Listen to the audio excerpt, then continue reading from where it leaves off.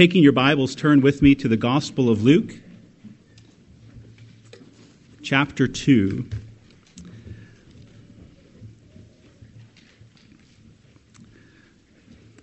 Let us pray again upon the reading of God's Word. Our gracious God and Father, we pray for your help now on the occasion of your Word being read publicly in the preparation to hear it preached. Father, we ask that you would bless this which you have ordained and have commanded to be done. We pray that the voice of the Master would be recognized and heard and believed. We pray that as the triumph of our King and the mercies of his heart are heralded forth, that we would love him, that we would indeed turn away from the things of the world that we love too much, wrongly, and love our Savior more, and so even be better use to the world, to the praise of his glory. Help us now, we ask, in Jesus' name, amen. Well, after the angels went away, which we heard in our call to worship, the shepherds did go to Bethlehem. They did find Mary and Joseph and the baby lying in the manger. And then we come to verse 22 of Luke 2. And when the time came for their purification, according to the law of Moses, they brought him up to Jerusalem to present him to the Lord. As it is written in the law of the Lord, every male who first opens the womb shall be called holy to the Lord. And to offer a sacrifice according to what is said in the law of the Lord, a pair of turtle doves or 2 young pigeons. Now there was a man in Jerusalem whose name was Simeon, and this man was righteous and devout, waiting for the consolation of Israel. And the Holy Spirit was upon him. And it had been revealed to him by the Holy Spirit that he would not see death before he had seen the Lord's Christ. And he came in the Spirit into the temple, and when the parents brought in the child Jesus to do for him according to the custom of the law, he took him up in his arms and blessed God and said, Lord, now you are letting your servant depart in peace according to your word. For my eyes have seen your salvation that you have prepared in the presence of all peoples, a light for revelation to the Gentiles and for glory to your people Israel. And his father and his mother marveled at what was said about him. And Simeon blessed them and said to Mary his mother, Behold, this child is appointed for the fall and rising of many in Israel, and for a sign that is opposed. And a sword will pierce through your own soul also, so that thoughts from many hearts may be revealed. And there was a prophetess, Anna, the daughter of Phanuel, of the tribe of Asher. She was advanced in years, having lived with her husband 7 years from when she was a virgin, and then as a widow until she was 84. She did not depart from the temple, worshiping with fasting and prayer night and day. And coming up at that very hour, she began to give thanks to God and to speak of him to all who were waiting for the redemption of Israel, of Jerusalem. And when they had performed everything according to the law of the Lord, they returned into Galilee, to their own town of Nazareth. And the child grew and became strong, filled with wisdom, and the favor of God was upon him. Now his parents went to Jerusalem every year at the feast of the Passover. And when he was 12 years old, they went up according to custom. And when the feast was ended, as they were returning, the boy Jesus stayed behind in Jerusalem. His parents did not know it, but supposing him to be in the group, they went a day's journey. But then they began to search for him among their relatives and acquaintances. And when they did not find him, they returned to Jerusalem searching for him. And after 3 days they found him in the temple, sitting among the teachers, listening to them and asking them questions. And all who heard him were amazed at his understanding and his answers. And when his parents saw him, they were astonished. And his mother said to him, Son, why have you treated us so? Behold, Your father and I have been searching for you in great distress." And he said to them, "Why were you looking for me? Did you not know that I must be in my Father's house?" And they did not understand the saying that he spoke to them. And he went down with them and came to Nazareth and was submissive to them. And his mother treasured up all these things in her heart. And Jesus increased in wisdom and in stature and in favor with God and man. This is God's word. Joseph and Mary lived a pilgrim life. Because Jesus Christ came to them, because Christ graciously called them to his salvation, because Christ graciously appointed them into his service, Joseph and Mary were always on the move, always leaving the old creation, always going further up and further in to the new. They were Christian pilgrims. Think with me about the constant movement of their lives as recorded in the Gospels of Matthew and Luke. First, Joseph and Mary had to travel from Nazareth to Bethlehem because of Caesar's decree that all the world be registered. Joseph and Mary had to travel to Bethlehem by foot. Joseph and Mary had to travel while Mary was pregnant.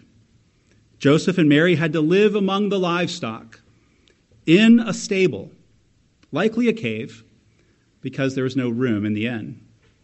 And Joseph and Mary had to lay baby Jesus in a manger. Then Joseph and Mary had to travel on foot from Bethlehem to Jerusalem to offer a sacrifice for the firstborn son, according to the law. Then Joseph and Mary had to travel to Egypt to escape Herod's wicked scheme to kill all the male children who were under 2 years old. Then, after Herod was dead, Joseph and Mary had to travel by foot up to Nazareth. Then Joseph and Mary repeatedly traveled each year to Jerusalem for the Feast of Passover.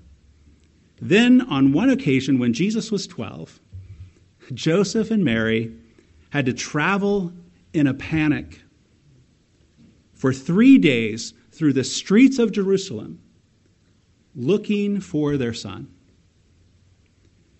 The infancy narratives in Matthew and Luke are full of exhausting foot travel for Mary and Joseph.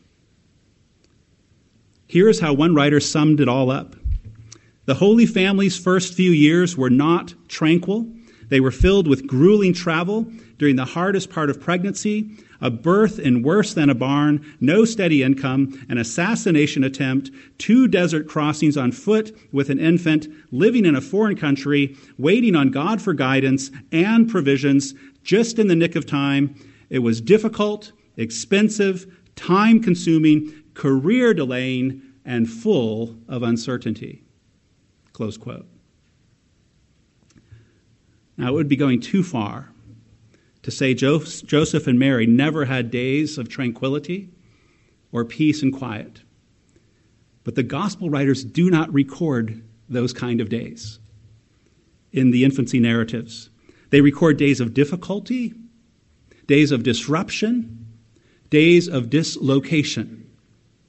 The gospel writers want us to see that because of Jesus Christ, Joseph and Mary lived a pilgrim life. Christ did not come to settle us more comfortably and peacefully in the world. Christ came to redeem us, to make us a people not of the world, a pilgrim people who belong to Christ in heaven. We should not be surprised at how the Spirit, under the pen of Matthew and Luke, have recorded this.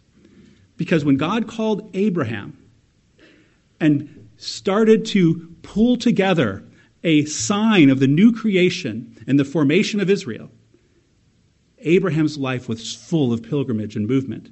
And so here, as the new creation comes to its fulfillment, in the birth of Christ and his resurrection, we see the same imprint of the rule of God on his people, movement, because we are but sojourners and have only and always been sojourners in this earth. Beloved, the life of every Christian is a pilgrim life, which in the simplest way of saying it means Christians are not at home in this world. Christians are on their way to somewhere else. When the Christian sees all the things of this present age that can possibly be seen, the Christian is not fooled into thinking any of these things are the things of home. They are not. We, of course, have to put our hands on those things. We have to put our eyes on those things. We cannot close our eyes to them and say, I'm blind for Christ. We cannot shove our hands and keep them in our pockets and say, I'm doing it for Christ. We have to think something about the things we see. We have to do something with the things we can touch. Money, food, clothing, art, music, business, education, marriage, parenting. Christian pilgrims still see and still touch all these things. But at the same time, because we are pilgrims, and those things are not the things of home, we are always holding them loosely, always making them subservient, always making them second or third or fourth or fifth, never first. Marriage, never first. Parenting, never first. Money, never first. Always subservient. Because we are pilgrims, we are even denying ourselves some of those things, or denying ourselves more of those things. Because none of those things are the things of home. Those things are only in our hands for one reason. This is why God has allowed you to be married. This is why God has allowed you to have children. This is why your back is able to hold up your skeleton today. Those things are in your hands for one reason, to be used in a way that reveals to your own soul and to the souls of all men how much better is our real home, our eternal home, the kingdom of Jesus Christ. There's no other reason why you have anything. 2 Corinthians 4:18 says, "Look not to the things that are seen, but to the things that are unseen. For the things that are seen are transient, but the things that are unseen are eternal." In a children's edition of John Bunyan's Pilgrim's Progress, the Christian pilgrim is a rabbit. The young rabbit lives in a great city called destruction. Every now and then, strangers come into this great city, and the strangers seem to always be telling the same stories. And Rabbit has heard these stories over and over again. Well, I'm going to cheat. I have that edition right here, and I just want to read you this paragraph. There's Christian Pilgrim. Here's what the stories sounded like. There is a beautiful country, the strangers would say, far away from this city. A very good and wise king rules over it, who loves little creatures dearly. The prince to whom your city belongs is wicked and cruel, and he hates our good king. But one day an army will come from the king's country to fight against your wicked prince, and this city will be burned, and all the townsfolk in it will be killed. Then the children asked, "What will become of us?" And the wise strangers always answered, "You must leave this city now. While you are young, while you are strong, travel to the king's country. In the celestial city where he lives, you will be quite safe." Pilgrim's Progress. The Christian's true home is where the one King who loves us now lives. Colossians 3:1 says, "Seek the things that are above, where Christ is, seated at the right hand of God." Christ alone has exalted your nature in his own person above the whole creation. Where he is in your own flesh and bone right now, there is your true home. Through his death and resurrection, Christ has restored your and my fallen nature and has opened the everlasting kingdom of glory to us. That's home. This is not. It should be a great relief to you. Here you are strangers, sojourners, exiles. Here you are pilgrims, a people away from home. People who do not make all these away places and these away things into a home. That's what a Christian pilgrim is. Which means as a Christian, you must live differently than all the people who think the old creation is home. Many passages of Scripture teach that everyone who has faith in Christ is a pilgrim. Is this a near identity for you or a far one? Do you easily access this? Or is it very strange to you? Why would it be hard to access this? I'm here to help it become very close to you. And yes, we're going to get back to Joseph and Mary. But we are integrating some biblical theology that the gospel writers want us to see in Joseph and Mary. One of the most vibrant texts in the Old Testament that tells us that we are pilgrims is 1 Chronicles 29:15. Very late in his life, King David, in a public prayer, says, "We are strangers before you and sojourners, as all our fathers were. Our days on the earth are like a shadow. There is no abiding." Israel was a pilgrim people even when they were in the land of Canaan.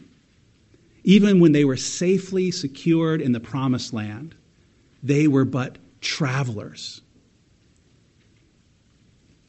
David confessed that he, like his fathers, was only passing through, a sojourner.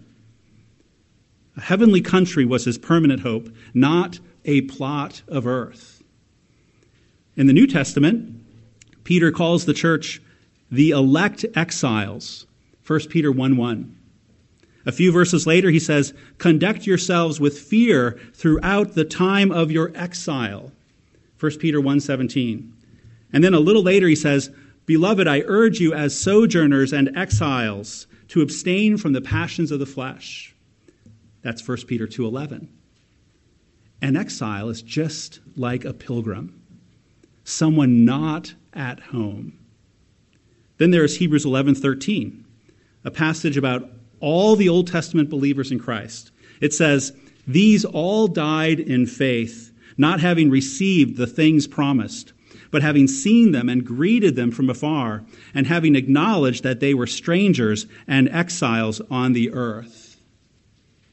A few verses later it says, "If they had been thinking of that land from which they had gone out, they would have had opportunity to return. But as it is, they desire a better country, that is, a heavenly one." Hebrews 11:15. And then 2 chapters later, we hear this, "For here we have no lasting city, but we seek the city that is to come." That's Hebrews 13:14. Now, in those words, we hear the heart of every Christian pilgrim. We hear that the heart of every Christian pilgrim in those very last words you just heard. Every Christian pilgrim's heart is controlled by two convictions. Did you hear it? I'll read it to you again. Here we have no lasting city, conviction number 1, but we seek the city that is to come, conviction number 2. Every Christian pilgrim is controlled by those two convictions. The first conviction is about the things that are here. The second conviction is about the things that are to come. Here we have no lasting city. That means here we are not owners. We are not owners. The ownership view of life belongs to the old creation. In the old creation, everything is yours. It is your marriage. They are your kids. It is your time. It is your money. It is your job. It is your property. It is your vacation. It is your life. Those are all the mottos in the old creation. In the old creation, even the gods are yours. They exist to do stuff for you, to give stuff for you, because you did something for them. In the old creation, Satan wants you to think you own your life. Satan wants you to think everything is yours. He wants you to think you have a lasting city right here. But for the Christian, everything about life here is now different.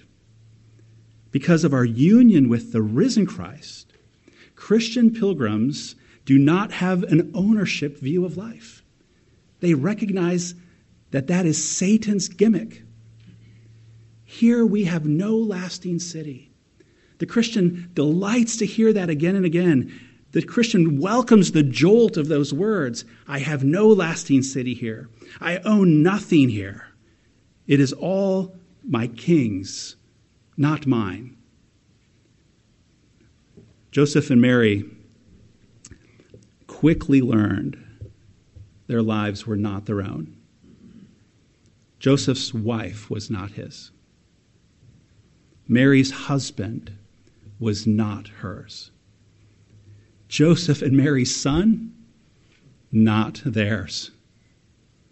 They learned that everything about their lives belonged to God, and it would all be used to reveal to the church and the world who Jesus Christ is, and how immeasurably better is the home he creates by his body and blood, the new creation. Beloved, that is what your life is for. Why do you have 5 sweaters and not 4? Why do you have 10 pairs of shoes and not 6? Why do you have an extra hour of disposable time on a Friday afternoon? Why do you have the house you have, the job you have? The answer can be nothing other than this. You have it all for the purpose to show how immeasurably better is the home that Christ has created for you by his body and blood. That is how a pilgrim sees everything that they own.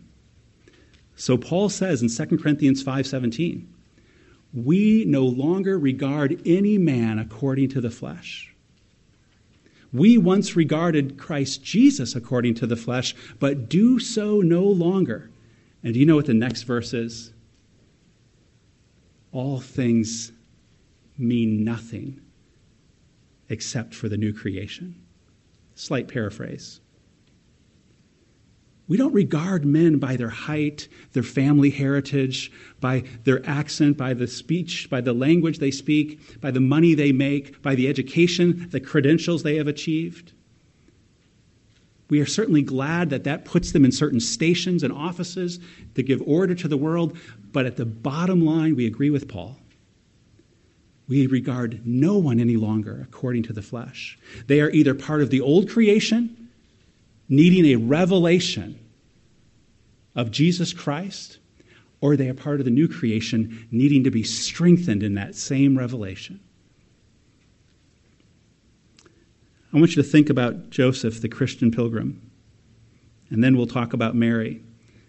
When Joseph found out Mary was pregnant during the engagement period, he was going to quietly divorce her. Because he is a just, upright man, he did not want to make her life a scandal. But the angel appeared to him and commanded him, take Mary as your wife, for that which is conceived in her is from the Holy Spirit. She will bear a son, and you shall call his name Jesus, for he will save his people from their sins. Joseph's life was no longer his own. he would not be arranging it as he thought best. The word of God comes to him as a grown man and puts him in service to a baby.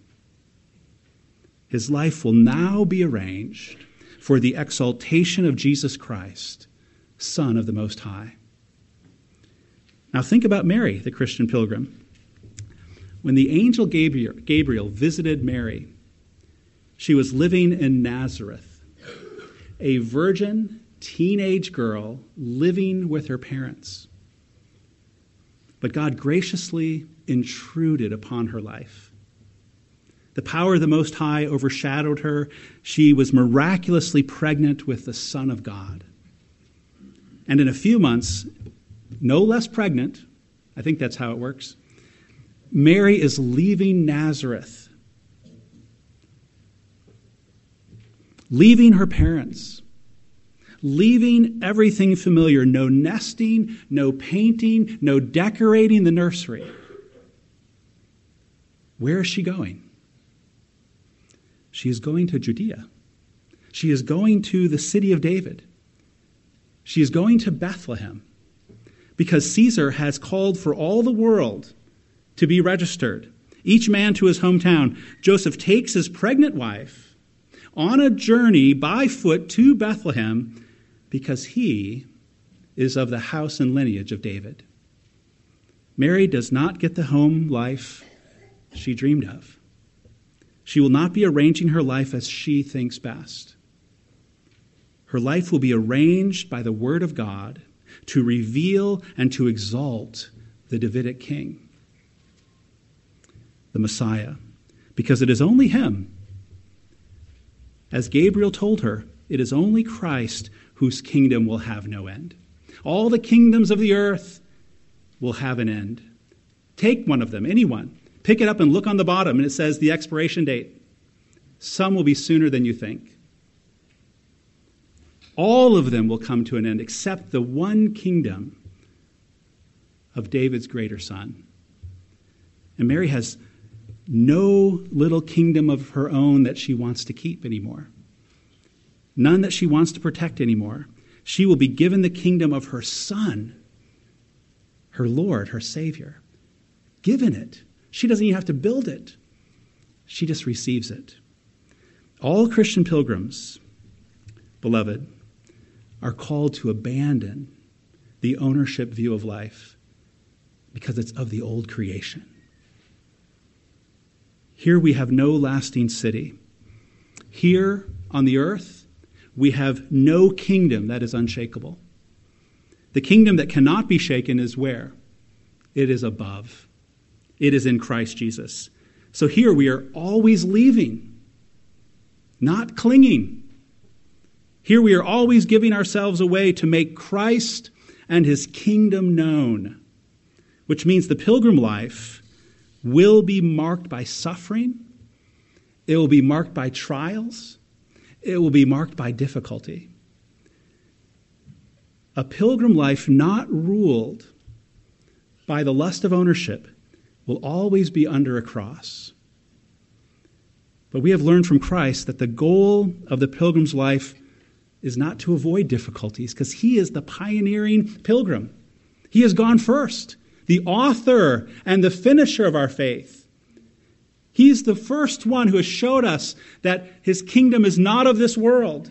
He did not scoop it up and keep it. He did not build a great house somewhere in Florida or Colorado. He has already shown us that we, like he, are pilgrims and we will have a cross on us. He said, take it up and follow. So we are not to avoid difficulties. Instead, we are to rejoice in difficulties. Let me challenge you right now. The degree to which this identity as a Christian pilgrim is far from your heart is revealed in how little you are able to rejoice in your difficulties.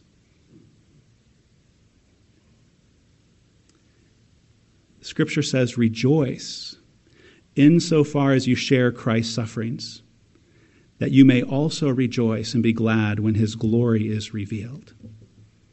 1 Peter 4:13. Do you have difficult duties because Christ has come to you and now commands you? Do you have difficult people because Christ has come to you and commanded you and bound you to them? Do you have difficult doctrines to believe because Christ has come to you and commands you to believe them? Rejoice, rejoice, rejoice greatly. Things are difficult not because something is wrong. Things are difficult because something is right. Christ has made you one of his pilgrims. Things are difficult because the world is no longer your home. If it was, things would be less difficult. You could quit people that are difficult. You could quit duties that are difficult. Don't you see it? The world has quit all the difficult people in the church. The world has quit all the difficult doctrines in the church. The world has quit all the difficult duties of the Christian. If you were of the world, you could quit with them, and they would say, you did the right thing. Beloved, every difficulty is a sign to you that you are a pilgrim of Christ, that you have been taken out of the world, that it's not your home. The world does not love you. It does not approve of you because you don't do the evil it wants to do. Things are difficult because this is not home. But the day is coming when you will be home, and then all difficulties will end, but for the world they shall never end. Now we said earlier, or I said earlier, every Christian pilgrim is controlled by two convictions, and we saw those in Hebrews 11:13. Here we have no lasting city. The second, but we seek a city to come. We seek the city that is to come. This is our second controlling conviction. The city to come. Now, according to Hebrews 11:10, this is the city whose designer and builder is God. According to Hebrews 12:22, it is the city of the living God, the heavenly Jerusalem, of which the earthly was only a copy. According to our Lord in Revelation 3:12, it is not just a city, it is a temple city. He says there, the one who conquers, I will make him a pillar in the temple of my God. Never shall he go out of it, and I will write on him the name of my God and the name of the city of my God, the New Jerusalem, which comes down from my God out of heaven, and my own new name, a city temple. Then later in Revelation 21:22, this clarification is added. I saw no temple in the city, for its temple is the Lord God, the Almighty, and the Lamb. What this means for Christian pilgrims is that Jesus Christ, the Lamb who was slain, is our true home. Christ alone is the only place of reconciliation between sinners and God. Christ alone is the only place we can dwell with God. Christ alone is the only eternal refuge and city fortress for us sinners. He is the only place of blessedness and rest forever. And we do not have to build this. He has built this city by his own body and blood. We do not have to strive with all the scraps and junk of this passing evil age to build some kind of permanent city. It's been built. Its cornerstone has been laid. It shall not topple. It shall not be shaken. It has all been done in the body and the blood of Jesus Christ, and he gives you this temple city. It is your true home. As he says himself in Luke 12, fear not, little flock, for it is your Father's good pleasure to give you the kingdom. And then he goes on to say, therefore, live like pilgrims. Listen to it. Therefore, sell your possessions and give to the needy. Provide yourselves with money bags that do not grow old, with a treasure in the heavens that does not fail, where no thief approaches and no moth destroys, for where your treasure is, there will your heart be also. In other words, do not be afraid to lead a pilgrim life. In fact, be so generous with your life in this fading world where you really own nothing. Be so generous that you keep strengthening your own heart in the treasure of heaven that will never be taken from you. Were Joseph and Mary pilgrims of the city to come? Yes, they absolutely were. And you know who made sure of it? Our Lord Jesus, our 12-year-old Lord Jesus made sure. He forced them to see that they were pilgrims. Remember what he did at the age of 12. On the family's yearly visit to Jerusalem for the Feast of Passover, Jesus stayed behind in the city of Jerusalem.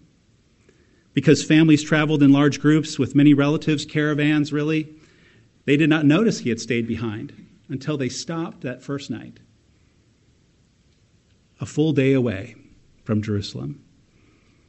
Jesus was missing. What was Joseph and Mary's experience during those 3 days of looking for him? Well, they tell us when they tell him in 2:48, great distress. Parents, you don't have to think much about what that means.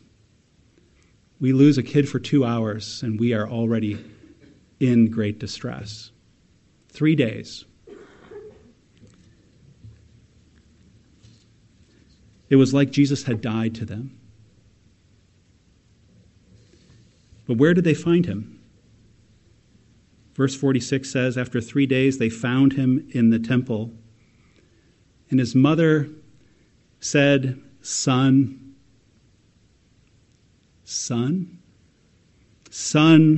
why have you treated us so? Behold, your father and I have been searching for you in great distress. And Jesus said to them, why were you looking for me? Did you not know that I must be in my Father's house? By mentioning his heavenly Father there in his answer, Jesus is responding directly to her use of the title Son. He is saying softly, as an obedient son would say, woman, you have forgotten who I am. I am a son, but I am not your son. I am from above. My Father is in heaven, and this is his house. But Jesus is saying something wonderful to Mary and Joseph. He is giving them a foretaste of the resurrection, isn't he? Hiding as if in death for 3 days, and then appearing in his Father's house, home, and making it such that they must seek him and only find him finally in the Father's house. Because that's what he has come to do. Even for Joseph, even for Mary, he has come to open the Father's house to them. And not just a heavenly or an earthly house. Because what did our Lord Jesus say when he spoke of his own body? John 2, verse 19. Destroy this temple, and in 3 days I will raise it up. The Jews heard this and responded, it has taken 46 years to build this temple, and you will raise it up in 3 days? John writes, but he was speaking about the temple of his body. Through his body and blood, he would finish the judgment owed to our sin, completely fulfill it, completely reconcile sinners to God, and open for them through his own resurrection the temple of his Father's house, in the eternal Jerusalem, the city that cannot be shaken, whose designer and builder is God. All of this was a sign to his church, even though his parents didn't understand the saying when he said it. But it was a saying because it was weighty with theology and hope. All of this is for the church to see that when it looks like we cannot find Jesus in this world, when it looks like as pilgrims we are beaten and persecuted and there seems to be nothing bright in this world, Jesus says, you can't find me because I have gone to my Father's house, and you shall find me there. And he has already gone there.